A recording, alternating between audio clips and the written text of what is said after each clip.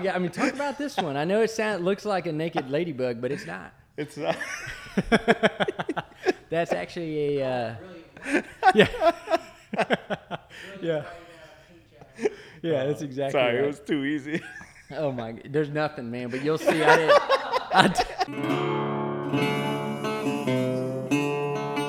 Hey team, welcome to the Professionally Offensive Podcast. I'm your host, Joseph Cabrera. This is the spot where we provide raw, unfiltered insights from some amazing guests. Stand by, you're about to be offended in all the right ways. All right, everybody, welcome to the Professionally Offensive Podcast.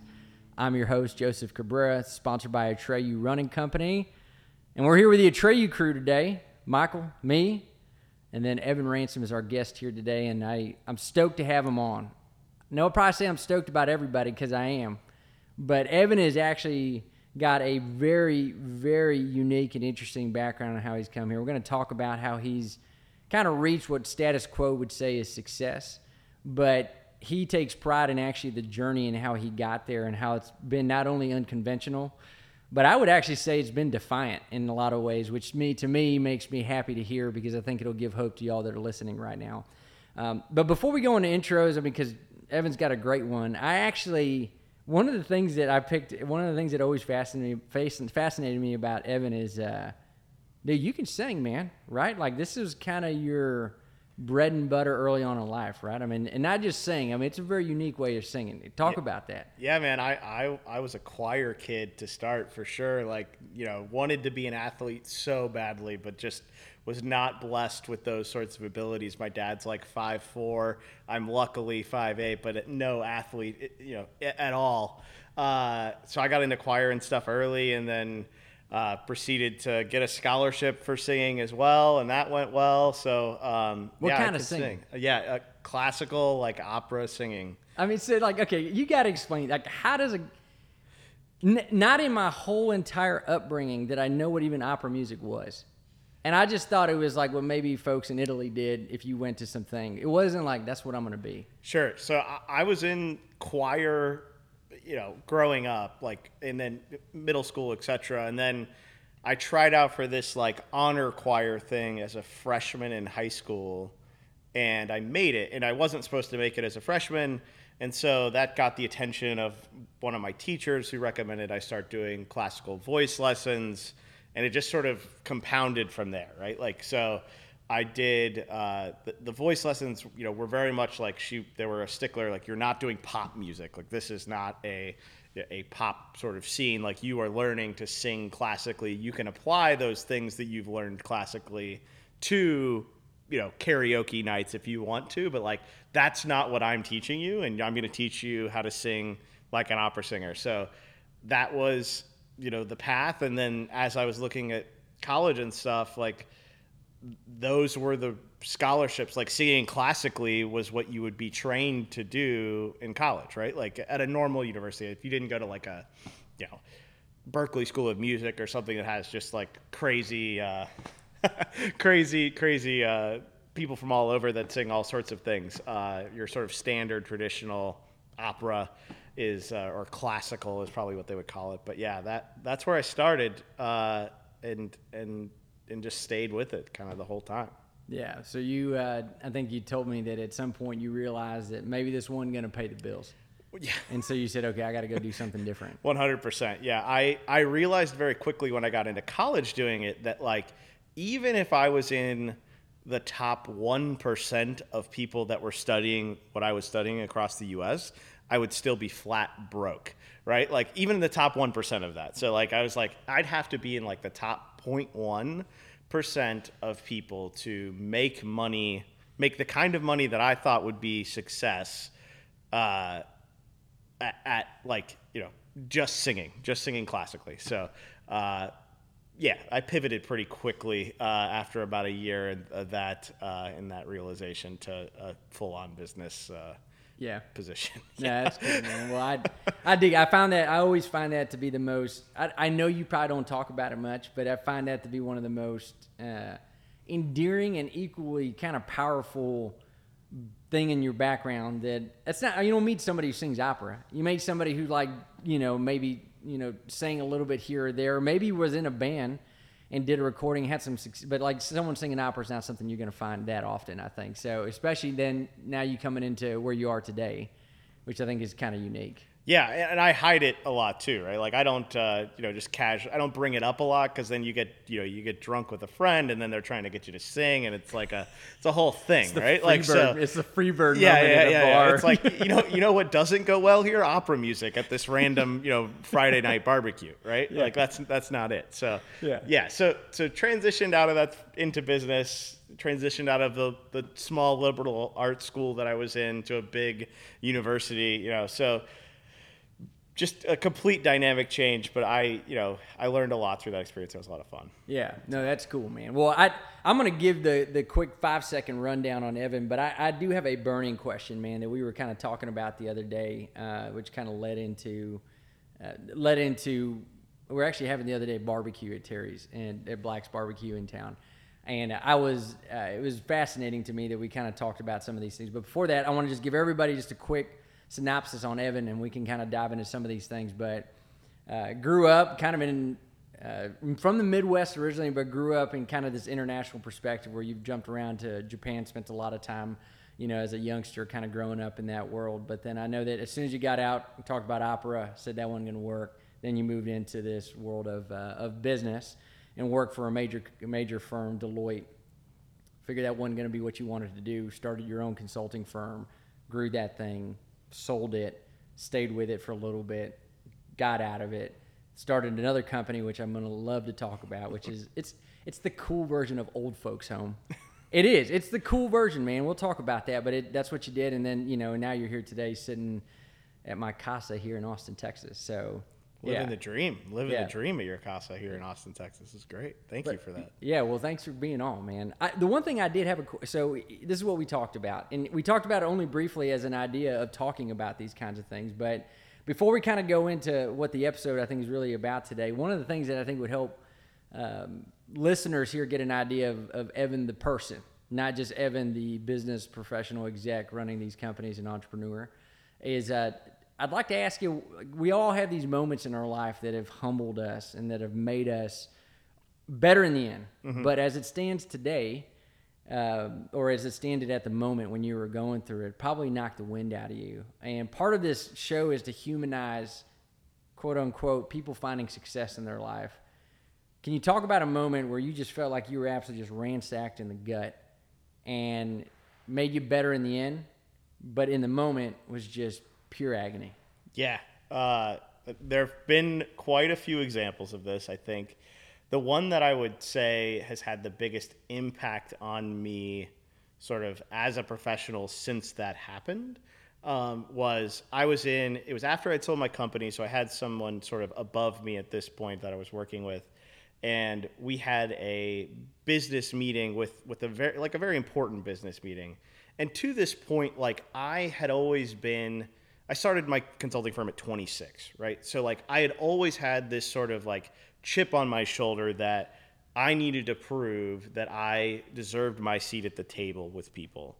And so now we were in this dynamic where there was someone else that was representing the company with me that happened to be much older than I was, that was also, talking to this other business person. So, we were both sort of talking, and then we had worked with this company for a long time, and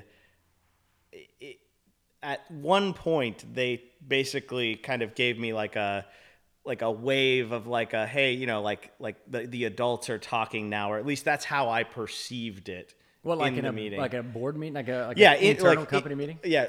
So it was us and this company that we worked with, that I had worked with for quite a long time, and so one of the guys from that company, kind of as I was trying to give an opinion, kind of waved me off and shushed me. Clearly, I got the vibe that he didn't want to hear from me. He only wanted to hear from this older person, and I just flipped a switch and went ballistic and was hey, do not talk to me like a child. Yeah, kind of went not ballistic, but kind of tried to put that guy in his place and be yo, you need to I've earned the respect here, and I tried to step it up. and it did not end well, right? Like, so the meeting sort of got out of hand. Cooler heads prevailed. We were fine long term. But man, I came out of that meeting just feeling like such an idiot. Like, I let this sort of huge chip I've had on my shoulder, impact. It didn't end up impacting anything really, but it impacted this relationship that I had spent time to build over time, and now I had to go spend time to rebuild it. And I just was like, man, this stupid chip on my shoulder had done well for me, candidly, right? Like, I had allowed it to sort of drive my success because I started this thing so young, and I was like, I'm gonna make this work for me, et cetera, et cetera. It didn't work for me at all there, right? Like, I let it get to me. And so, like, lesson learned from that was just that, like, okay, like, I can be better in those situations. And but also I don't need to have that chip anymore, right? Like, it served its purpose getting me to where I wanted to be. But I was already in the room. I was already there having those conversations, and I feel like I'm talking in circles a little bit, but it did not serve the purpose. So that was this, just like, I felt like a complete idiot walking out of there, and I learned a ton from it. We'll never talk to another person like that in a business meeting.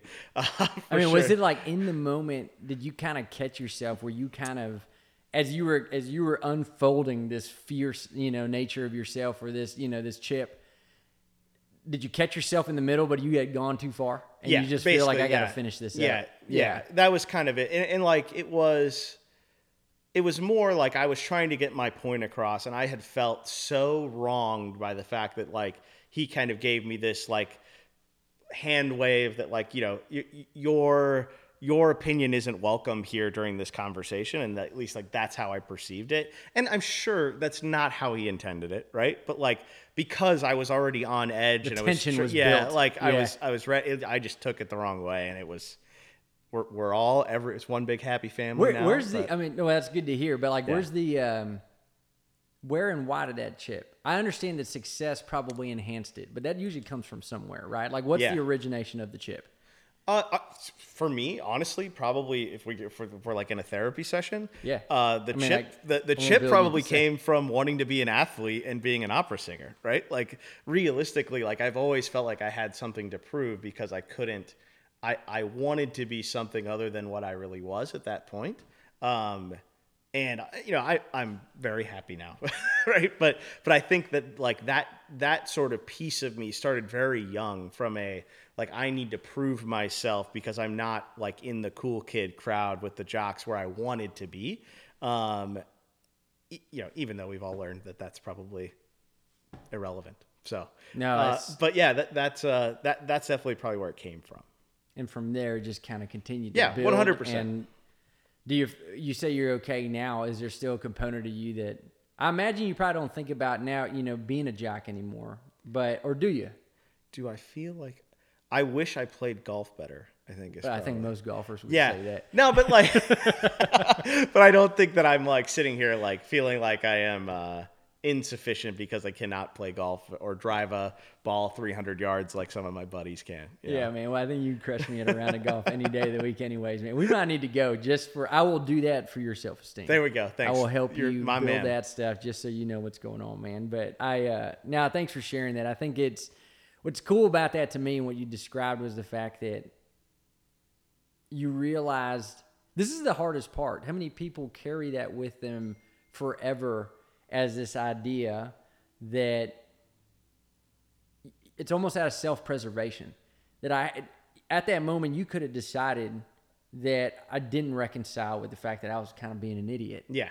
Right? Most folks, out of self-preservation, would continue to move on in life, refabricate the story in their mind.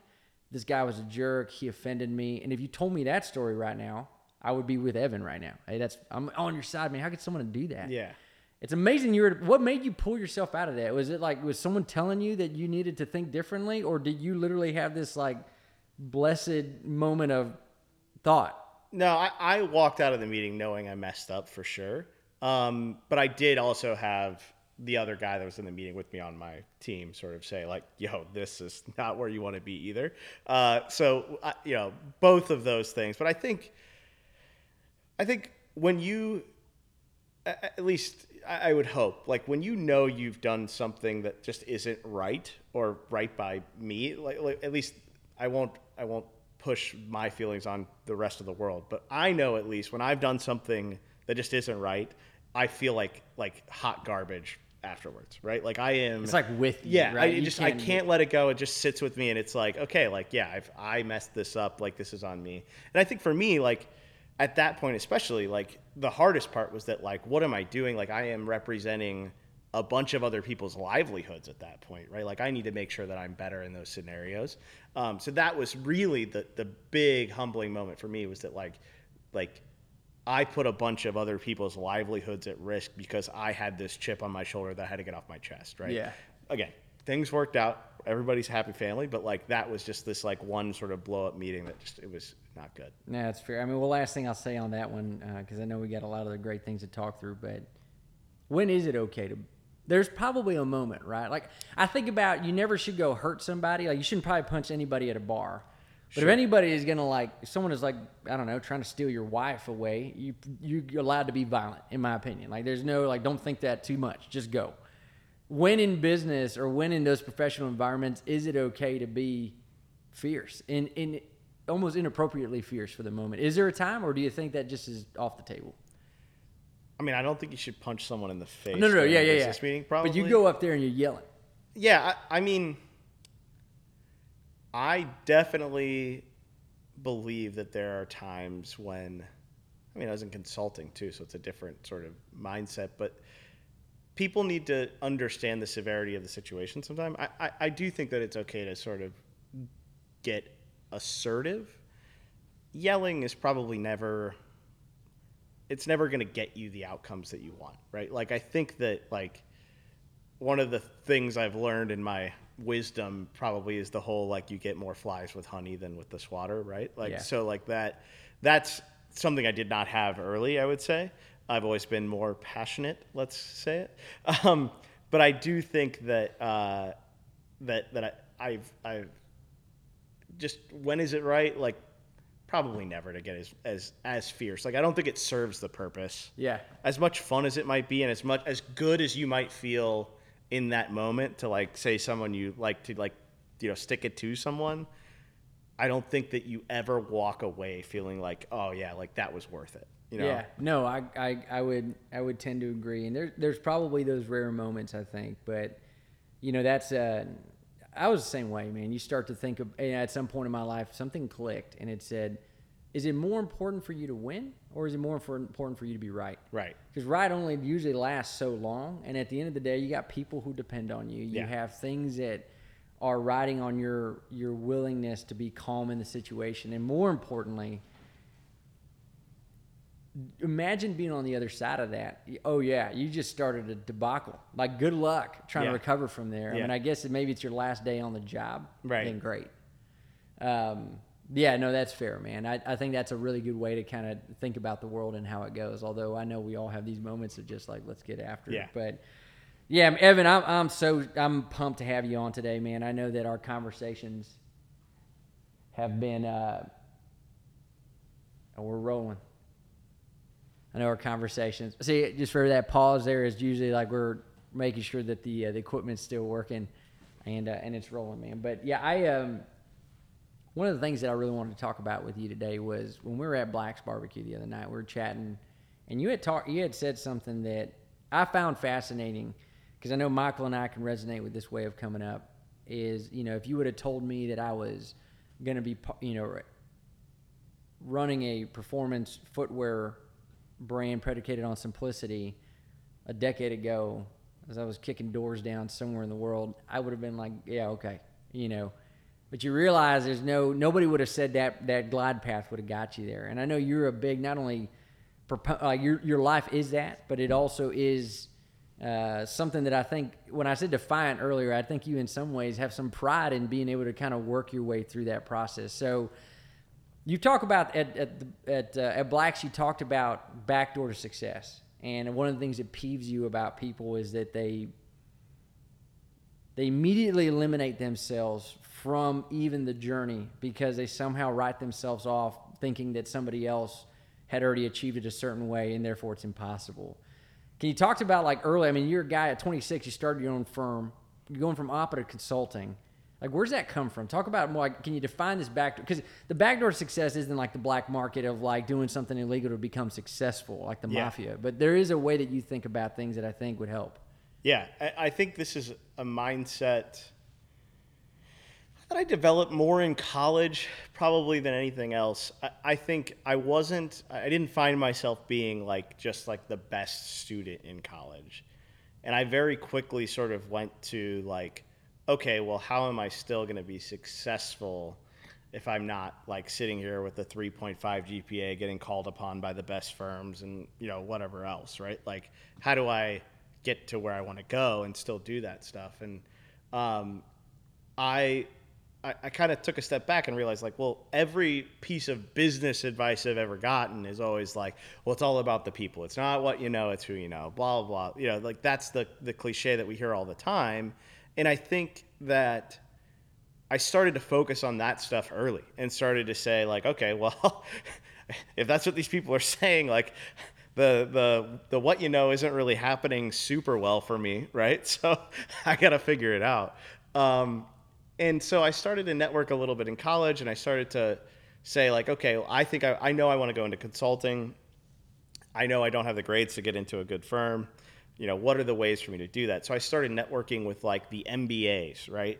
And then I started to, you know, I got randomly roped into a, you know, university-run consulting, student consulting firm that had a summer internship set up with Microsoft to do a consulting thing in Microsoft in Ireland. Like, if I had done the sort of traditional, like, hey, go get an internship from, you know, a Deloitte or a PwC or something, if I tried those routes, which I did try those routes and failed miserably, like, I wasn't getting in. Like, I didn't have the grades, I didn't have the sort of, you know, the experience that they were looking for. Like, it wasn't happening yet. Like, because I went through and started to talk to MBAs and started to, you know, go through, you know, this other route to still learn about the thing I was interested in, that happened, right? Well, then I went into, you know, same thing, tried to get a job in consulting, and then said, oh, like, you know, turns out no one wants to hire somebody with a 3.0 GPA for a consulting thing. In fact, like, handed my resume to someone at Deloitte in college, and they said, no, sorry, you don't meet the threshold. Like, just, you know, have a nice day, not worth applying. So what was going through your brain at that point? Like, why is it, I know what you're going to say, but I'm curious, why don't stop? That's probably the essence of what I'm trying to think about, which is like, why didn't you stop going then? Yeah, so I think for me, it was like, I mean, this is what I want to do, right? Like, I don't really, I didn't know enough to know what was wrong. But at that point, like, that's what I wanted to do. All my friends were moving to Chicago. Let's make it happen. So I just started applying to, like, every consulting firm and writing letters and stuff to every consulting firm I could find in Chicago, and, you know, eventually someone gave me an interview, right? Like, and that was really it, right? And how'd that happen? It just felt like you guys had something familiar? Yeah, so again, the whole, like, having grown up in Tokyo thing worked out for me. So I actually played this consulting firm that had just gotten bought by a Japanese firm up. They literally had just gotten bought by them. So I'm in there playing up that, like, oh yeah, I grew up there, I totally understand the cultural impacts, etc. Like, it didn't matter at all, right? But yeah. But to them, it was something that mattered, right? So again, did you speak Japanese? Do you speak it? I could speak enough to go to a bar with you, but not enough to do business. But okay. Well, that might be enough to do business. Yeah, maybe.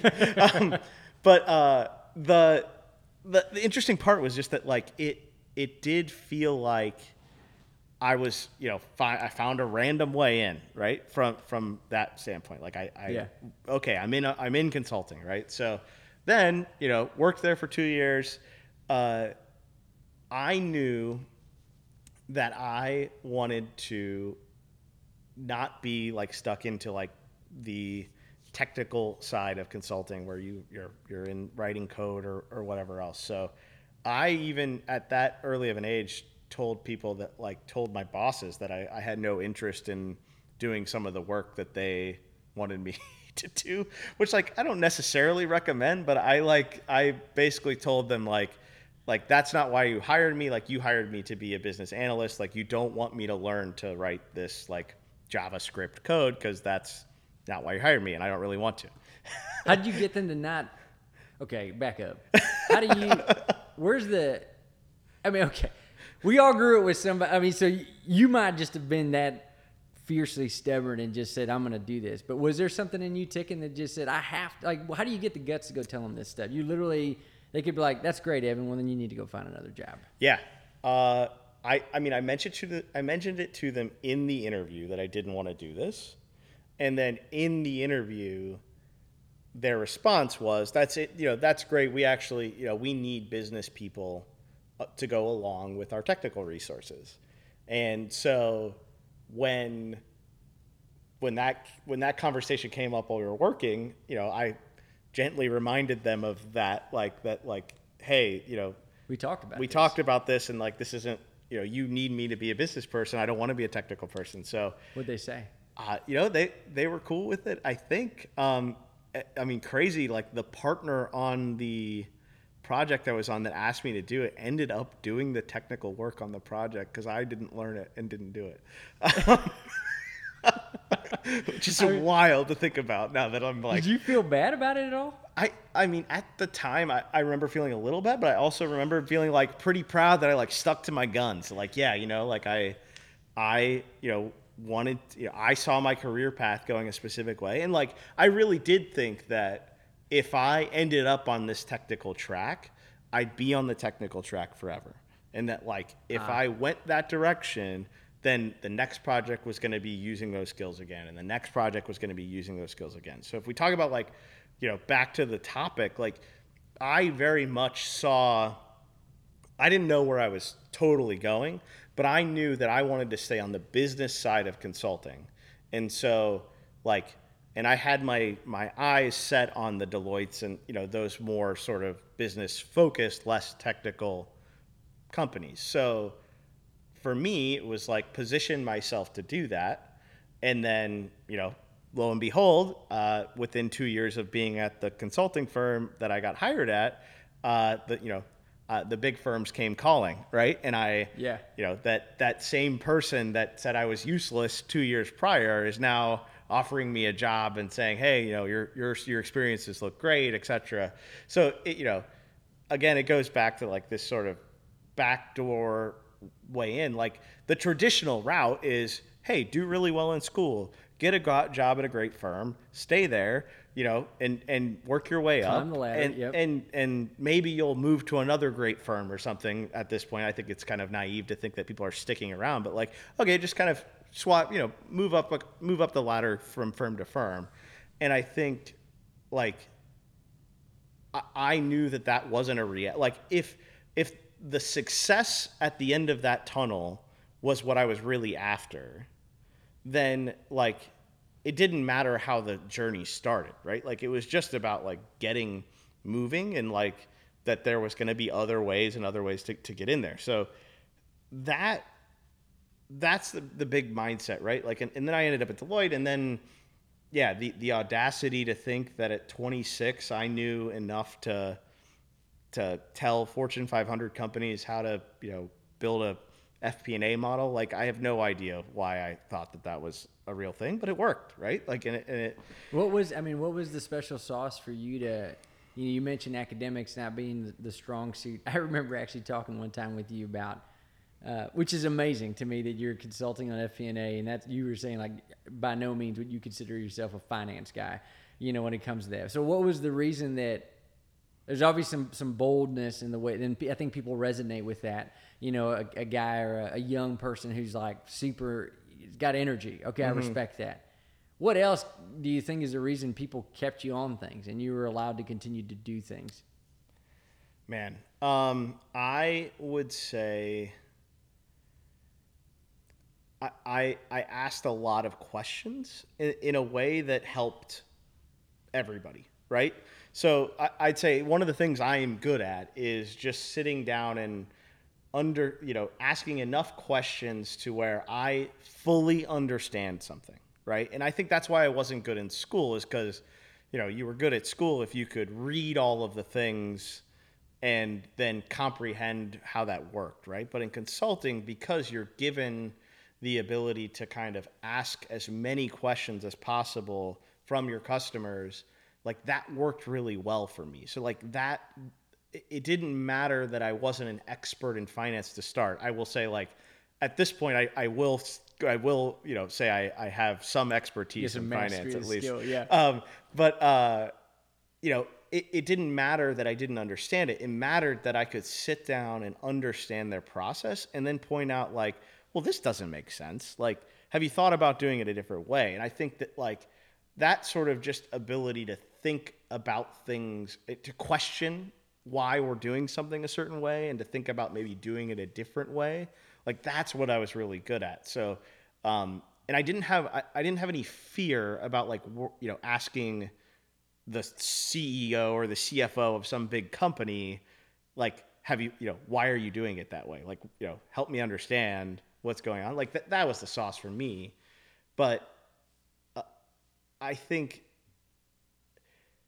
I wouldn't have made this jump if I didn't really understand, like, the risk was so low for me to actually move on. Right? Oh, that's interesting. So I hear you saying, one of my things that's special is that I have this attitude that says, yeah, of course I'm gonna talk to the decision maker here. I'm not worried about that. But then you're saying, but the reason I'm not worried about that is because there's something there that you feel confident. Your thought process is maybe people are thinking about it incorrectly about what's actually at stake. Is that kind of where you're getting at?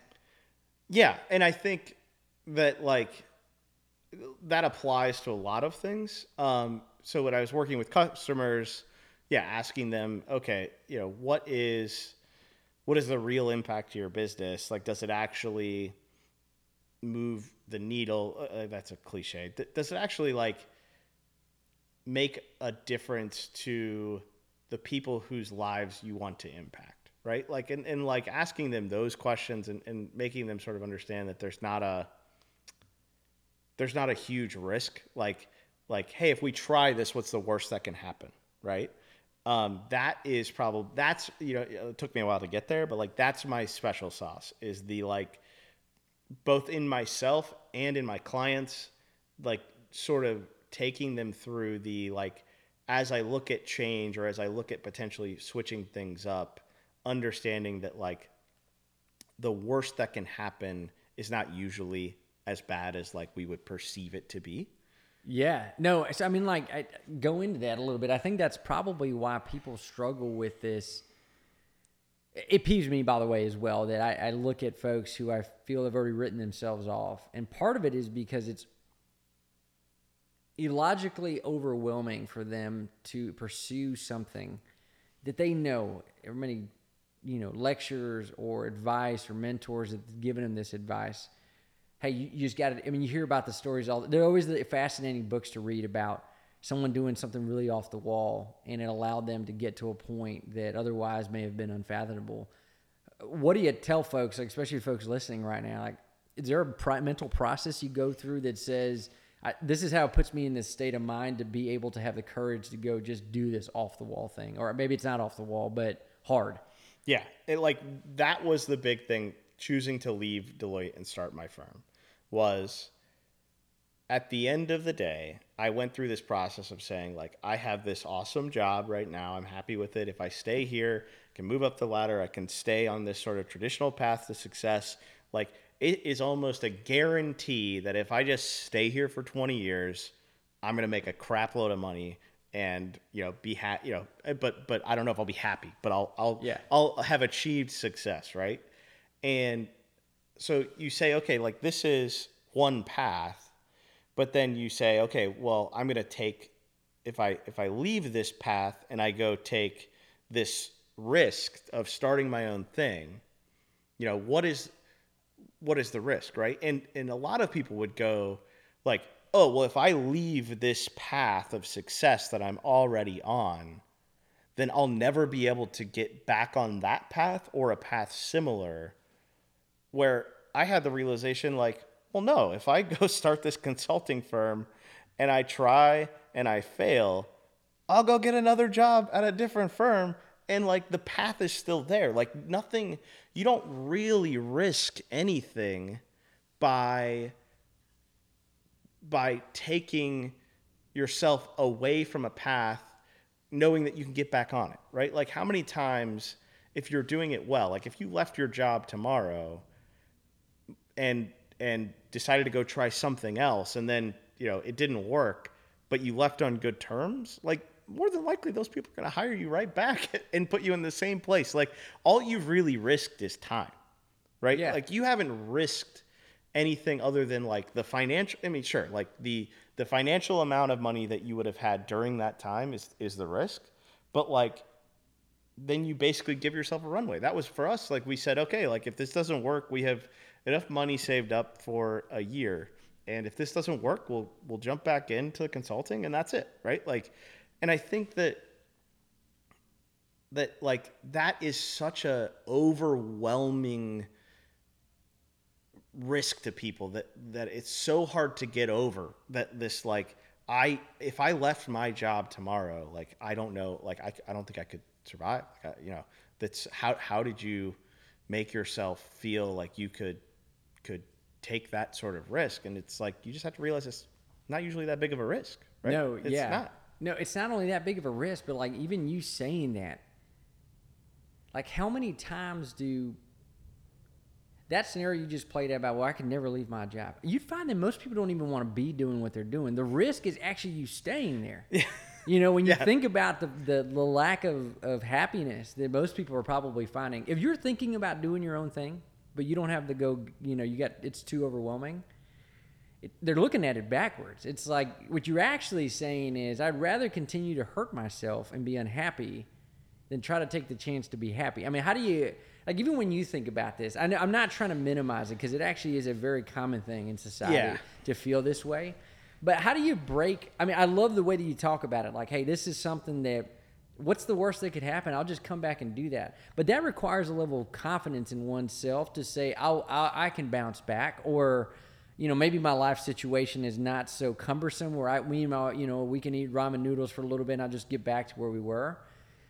But you come to find that most folks can't make that because of some preconceived notion of what they're actually giving up. How do you break through that wall if you don't have the confidence? Yeah, I think that one, like, it's really easy to say, oh, well, you're not happy in this job, so you should quit, right? Like, but in all reality, like, not very many people work because they're happy working, right?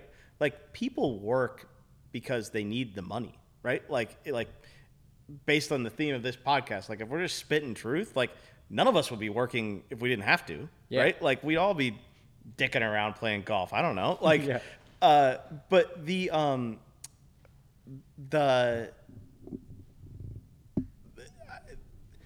to get back to your question, like I think that like what are you missing is, or like how do you perceive the risk? It's got to be that you have some ability to objectively look at your situation, right? Like you have to be able to like take a step back from the like, oh my God, like you have such a good thing going here and you're going to make so much money if you just stay here, right? And like, even if you're not super happy, like this is a good thing going, right? And like we've all been raised, like when you got a good thing going, like don't blow it up. But like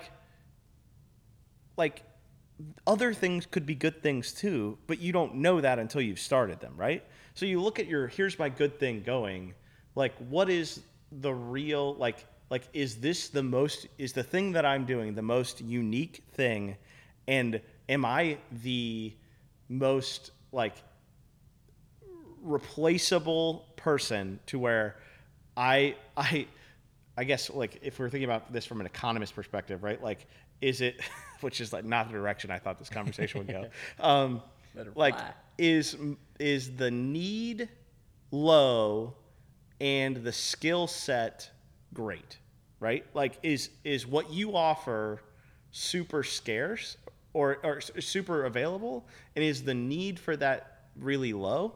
Like, then maybe maybe it will be harder. But in all reality, usually it's somewhere in the middle where, like, okay, well, like, there is a need for my skills, and there aren't that many people that have the exact skills that I have.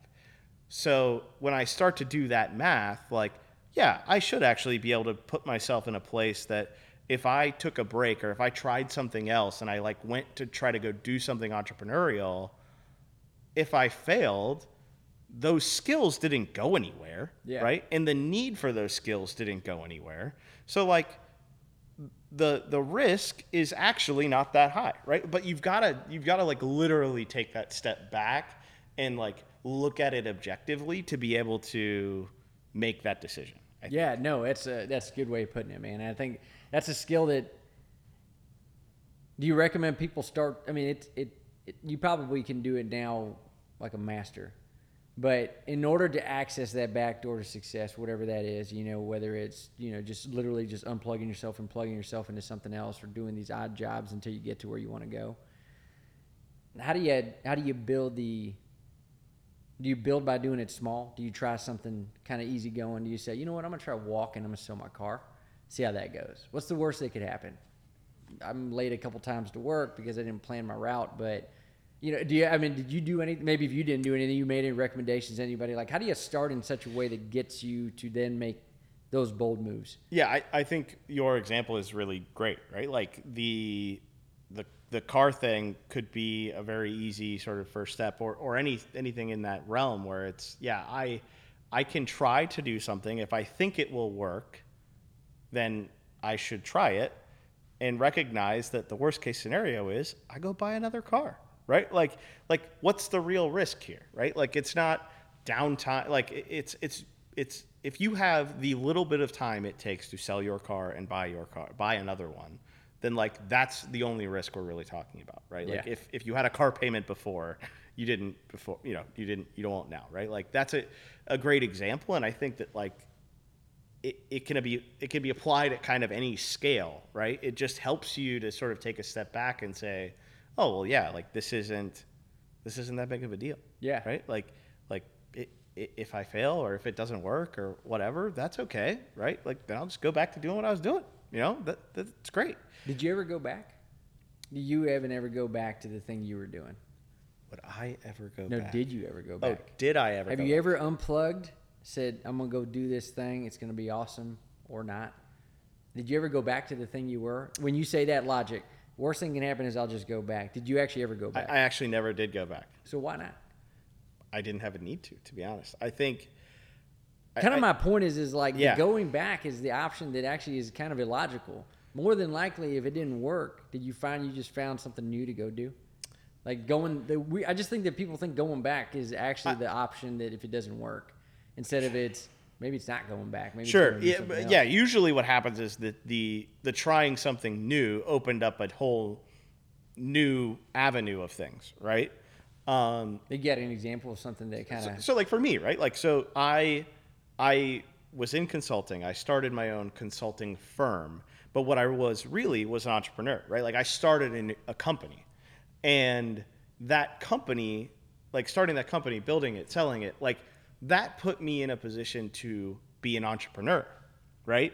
To where I wanted to go start a different company, doing something completely different, helping old people age in their homes, right? Like it's a completely different thing that I did than consulting, right? One helps big businesses make more money. The other helps old people age in their homes.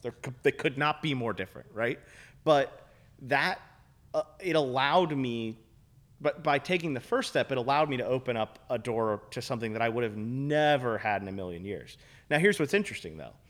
I still today know that if everything failed, right? If everything fell apart, the skills that I have as a consultant are still valuable, and I could still go get a job tomorrow doing consulting work. yeah. Right? And I think about it all the time. Like I like that is something I will hang my hat on, that like, you know, if it all fell apart, I could still go do this thing, this skill that I've created. Yeah, man. Well, and you not only you could do you also have to humble yourself at whatever level I need to go do it, right? Because I know 100%, yeah. Evan, I know you well enough to know like you're not going to allow Sarah or your family to be in a situation where they're suffering. Right. So you're like, if I got to go back and even just be an analyst again, I'm doing that, right? Yeah. Because that's what I got to do. I think about I tell Kelsey that all the time. Yeah. Like if it all hits the fan, I'm cutting grass. Yep. Right. I'll just go get a mower and I'm just gonna. Those cats make a ton of money. Right. And I'm gonna go cut grass because the Yep. food will be on this table. Yep. Right. No matter what. And I think that's the other thing. It's like stop thinking about it like, well, I'm not gonna be able to become a VP again. Well, maybe that's not the point. Yeah. So no, I find that interesting. Okay, now you talk. Okay, you said. I mean, you snuck it in there. We got to talk about the new venture, the Golden Home Manager. I mean, so so you go from consulting at a major firm, then you go from starting your own firm, selling it, very successful. That business is still thriving today. Your consulting firm that you've, started and was able to continue on for a little while before you moved into this new venture. Got to tell folks about what it's all about. It's different than people, It's different. Yeah. I mean, I think backing up, like coming out of the consulting space, one of the things I knew that I wanted to do next was move to starting something that I felt like could really help people.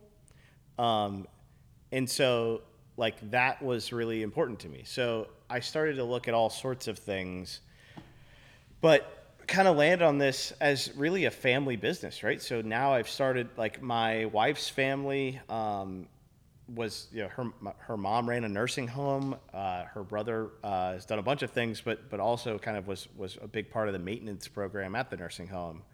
And so this business is really kind of a brainchild of them. And I've gotten involved because I'm a business person that knows how to do that. So it's a fun, crazy family business that we've started, but it's focused on helping seniors age in their homes, but not like through home health, like not focused on the individual. It's focused on taking care of the actual houses, right? Like you don't want your 80-year-old grandpa up on a ladder cleaning gutters at 80 anymore, right? Like he needs to be hanging out, with his buddies. Even if he's super spry and can get around, like that's a big thing. So that's what the business does. I don't want to go into. We can go into some detail later. Or I don't know, but the focus is really just finding a way to help people, and it's been really fun, a fun journey for me to move. And I think going back to it, right? Like I would never have the confidence if you asked me in college if I would ever run a business like this, or I would ever even work for a business like this. I would have told you were absolutely nuts, right? Like this is something I only feel comfortable doing because of the experience I had from taking a leap earlier in my career. And it's fun, man. I'm learning a ton every day. But what is the something about that industry that would shock people? Or would make you scratch your head? I think people understand it, but I think that like you don't, until you start to really work with people, like how much of a need there is. Like people do a lot of stuff themselves that really shouldn't be, right? Like, and I think. You mean like maintenance and stuff that just puts them in an extreme amount of risk? Yeah, just everybody, like, or just in general, like, we serve a certain subset of the population. Like, you think the one thing that everybody does is get older, right? And so, like, everybody in the world, like, from every walk of life, etc., like, you lump the senior demographic into, seniors.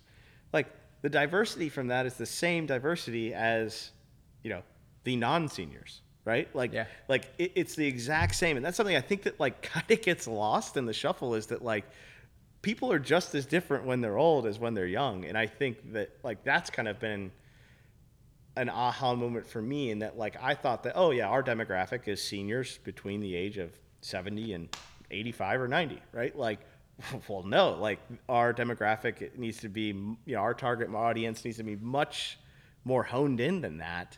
Yeah, you're saying people make a sweeping generalization Yeah, that like every old person, every 65-year-old listens to Sinatra, takes their time Right. getting up from the stairs, and they don't really care. They don't like spicy food. right. Right, and that's not true. Yeah. It's weird though. You're right though. We click in our brain. We just think old. Yeah. They all look the same. They all act the same. Right. So do y'all provide like a? How do you sort through that then? How do you provide value in that? Because there's a level of dignity that gets lost when you do that. Right. 100%. Right. Like you just said, like, oh, like you're all. It's equivalent to saying like someone's race, right? Like, oh, you're all Asian. Like, oh, it doesn't matter if you're Korean or you're Japanese or whatever, right? Like, but it does. Like, it all matters so much, and I think that like it's just been an aha moment. I think from my perspective to try to meet that sort of like to recognize that exists and sort of meet it with grace and say like, look, like we understand not all seniors are sort of created equal, right? Like that, Yeah. like that everybody has different needs, and it's a very individual thing. So that's just been a little bit eye opening, and in a great way. Like only positives really have come from that, but yeah, that's I think the best answer I have for your question. That's great, man. I appreciate you sharing that. I know you probably don't want to belabor the point, but I do think what you're doing is incredible. I mean, when we had talked about it the other day, and you had articulated to me that. To me, it struck a chord so much. We all want to be respected as people, and more than anything else, you want to know that your 80, 90 years of life not only mattered, but I can't imagine going 80 years in my life, 90 years in my life, hopefully 100 one day, and to be kind of abandoned at the end, right? You've done all this stuff in your life. You maybe try to make the world a better place, and then all of a sudden you're sitting there by yourself in this room with nobody to interact with. Yeah. That's not where I'm shooting for. I'm not trying to get to that point, Yeah. right? I don't want any piece of that. But you also don't want to put this burden on your kids. You also don't want to be this burden to your friends, and you sure as heck don't want people to see you that way. Right. Right? Because you were maybe young and mighty at some point, and you did some great things. So I do think what you're doing is amazing, man. I do think that, and I know if there's anybody who can really slice it in a way that it's not only going to be unique, but it's going to be something that's inherently good for the world, those random backdoor moments into your life, I think you'll bring it in there. I mean, I wouldn't be surprised if, you start to create personality tests for seniors that allow them to pair up with, maybe it's not Jim, but maybe it's Susan that comes to the house, Right, whatever right. it is. I got to believe that that's stuff you're thinking about. Yeah, for sure. We have thought a lot about that sort of stuff around, what's the best way to make sure that we're engaging with seniors in a way that meets them at the door, right? Like, what builds comfort? How do we make sure that it's a relationship that we're putting with our clients, which is, it takes a lot of thought, takes a lot of, brainstorming. We're talking about technology. We're talking about, personality tests is one of them too, for sure. So it's an interesting, it feels very wide open. Like we can go in a ton of directions, right? We started less than a year ago. So, it's been just kind of like a very eye-opening is the best way to keep saying it, right? Like we've learned a ton, and we're hopefully opening in Austin here in September. So That's awesome, man. new markets and the rest. So Is that, I know we're coming up on some time here, but kind of going back to what we had started talking about, do you really truly, I mean, especially for our listeners that are out there right now, I got to believe that you didn't end up being, I know you won't admit this, but I will say that you're probably one of the best equipped guys to be able to help solve this and make it as good as it can be in this new venture that you're at. But I got to believe it was those moments of coming in the back door intentionally or unintentionally that allowed you, and you said that, it prepared you for those things. What do you tell folks right now that are contemplating this, whether I leave my cushy job or whether I leave this, maybe it's not so cushy, but I'm just scared to leave? I would imagine that if Evan didn't do those a couple times, that you wouldn't be in this position to actually create good for the world. How do you get people to be more wholesome about thinking about those things? yeah, it's something that I like, even we had analysts come in and, and talk to me about moving up or whatever else. I think recognizing the one, that the worst, what's really the worst that can happen, and two, recognizing that like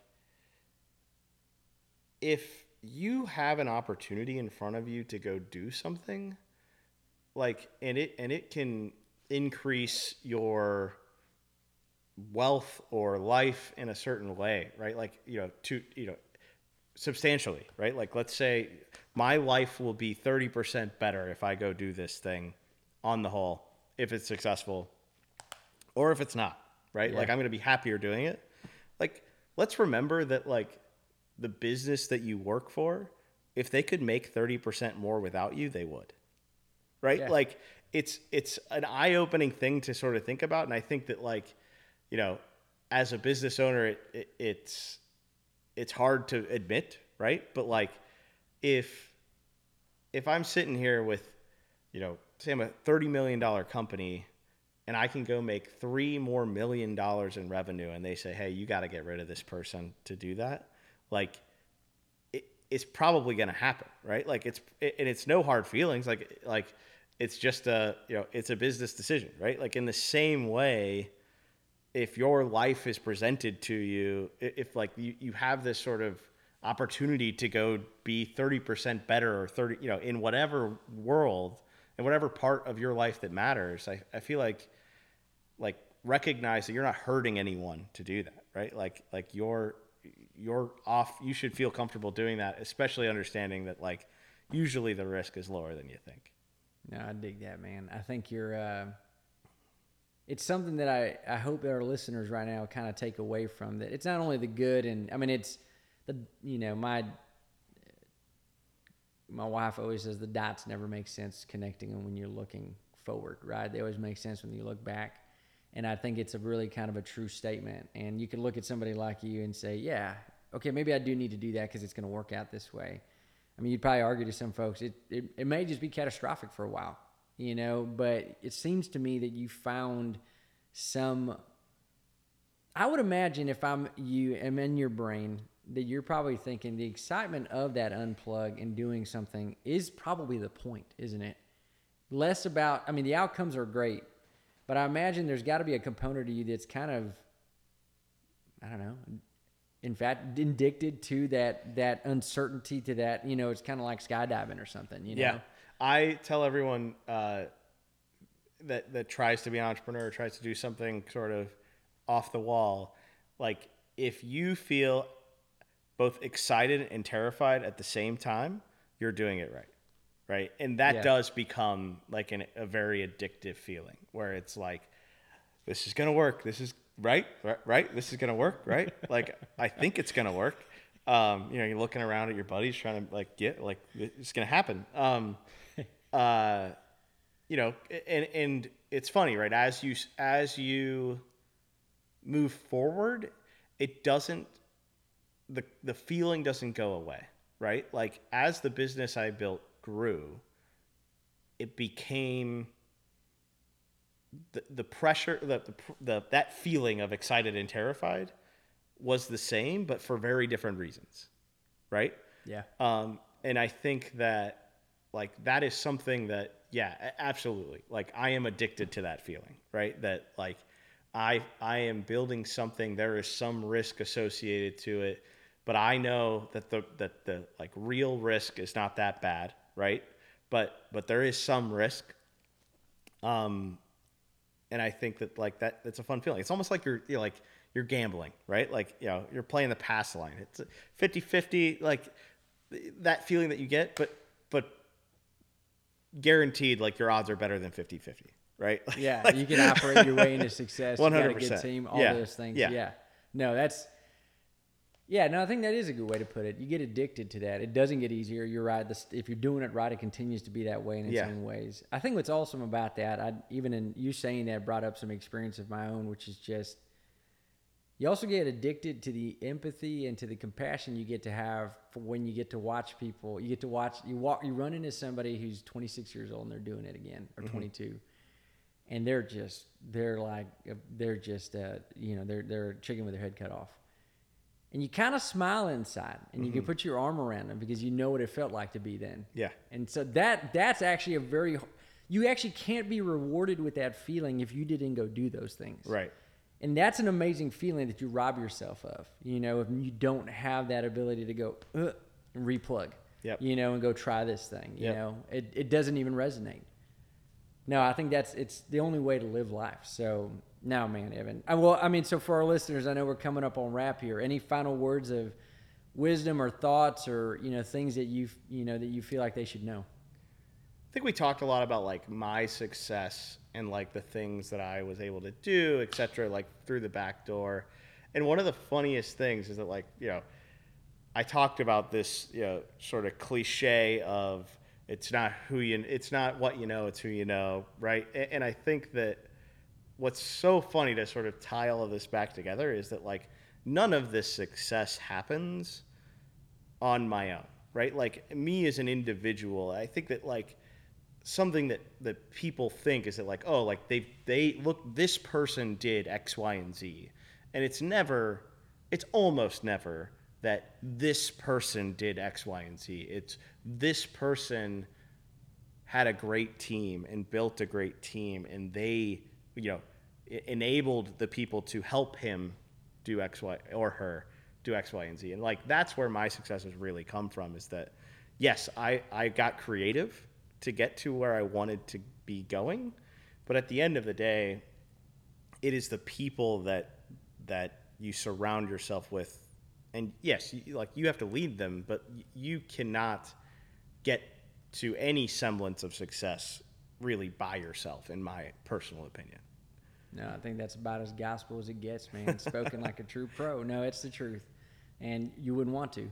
At the end of the day, why would you ever want to be alone at wherever you're going to end up, right? One, it's impossible to get there. Evan, how do people find you, man? What do you got working on now? I know you got Golden Homes Management, but how do they find you, and how can people look, keep up with what you're doing? Yeah, I'm pretty active on LinkedIn, so people can find me there. Golden Home Management is the big thing that I'm working on now, so that's just goldenhomemanagement.com. If you reach out through that, the message will get to me if you're trying to get to talk to me, or reach out on LinkedIn is probably the best ways. Great. Well, Evan Ransom, thanks a bunch, brother, for being on. Really could not ask for a better way to spend a Wednesday evening, Cinco de Mayo, because we're about to go crush some tacos and chips and walk. Right. And so to me, there's nothing better than kicking off with a little Evan Ransom in our lives. So thanks, everybody, for listening. Again, this is the Professionally Offensive Podcast. You can find us on all platforms. Don't miss this episode. Tell your friends about it if you listen through it. And Evan, thanks again. Thanks for having me.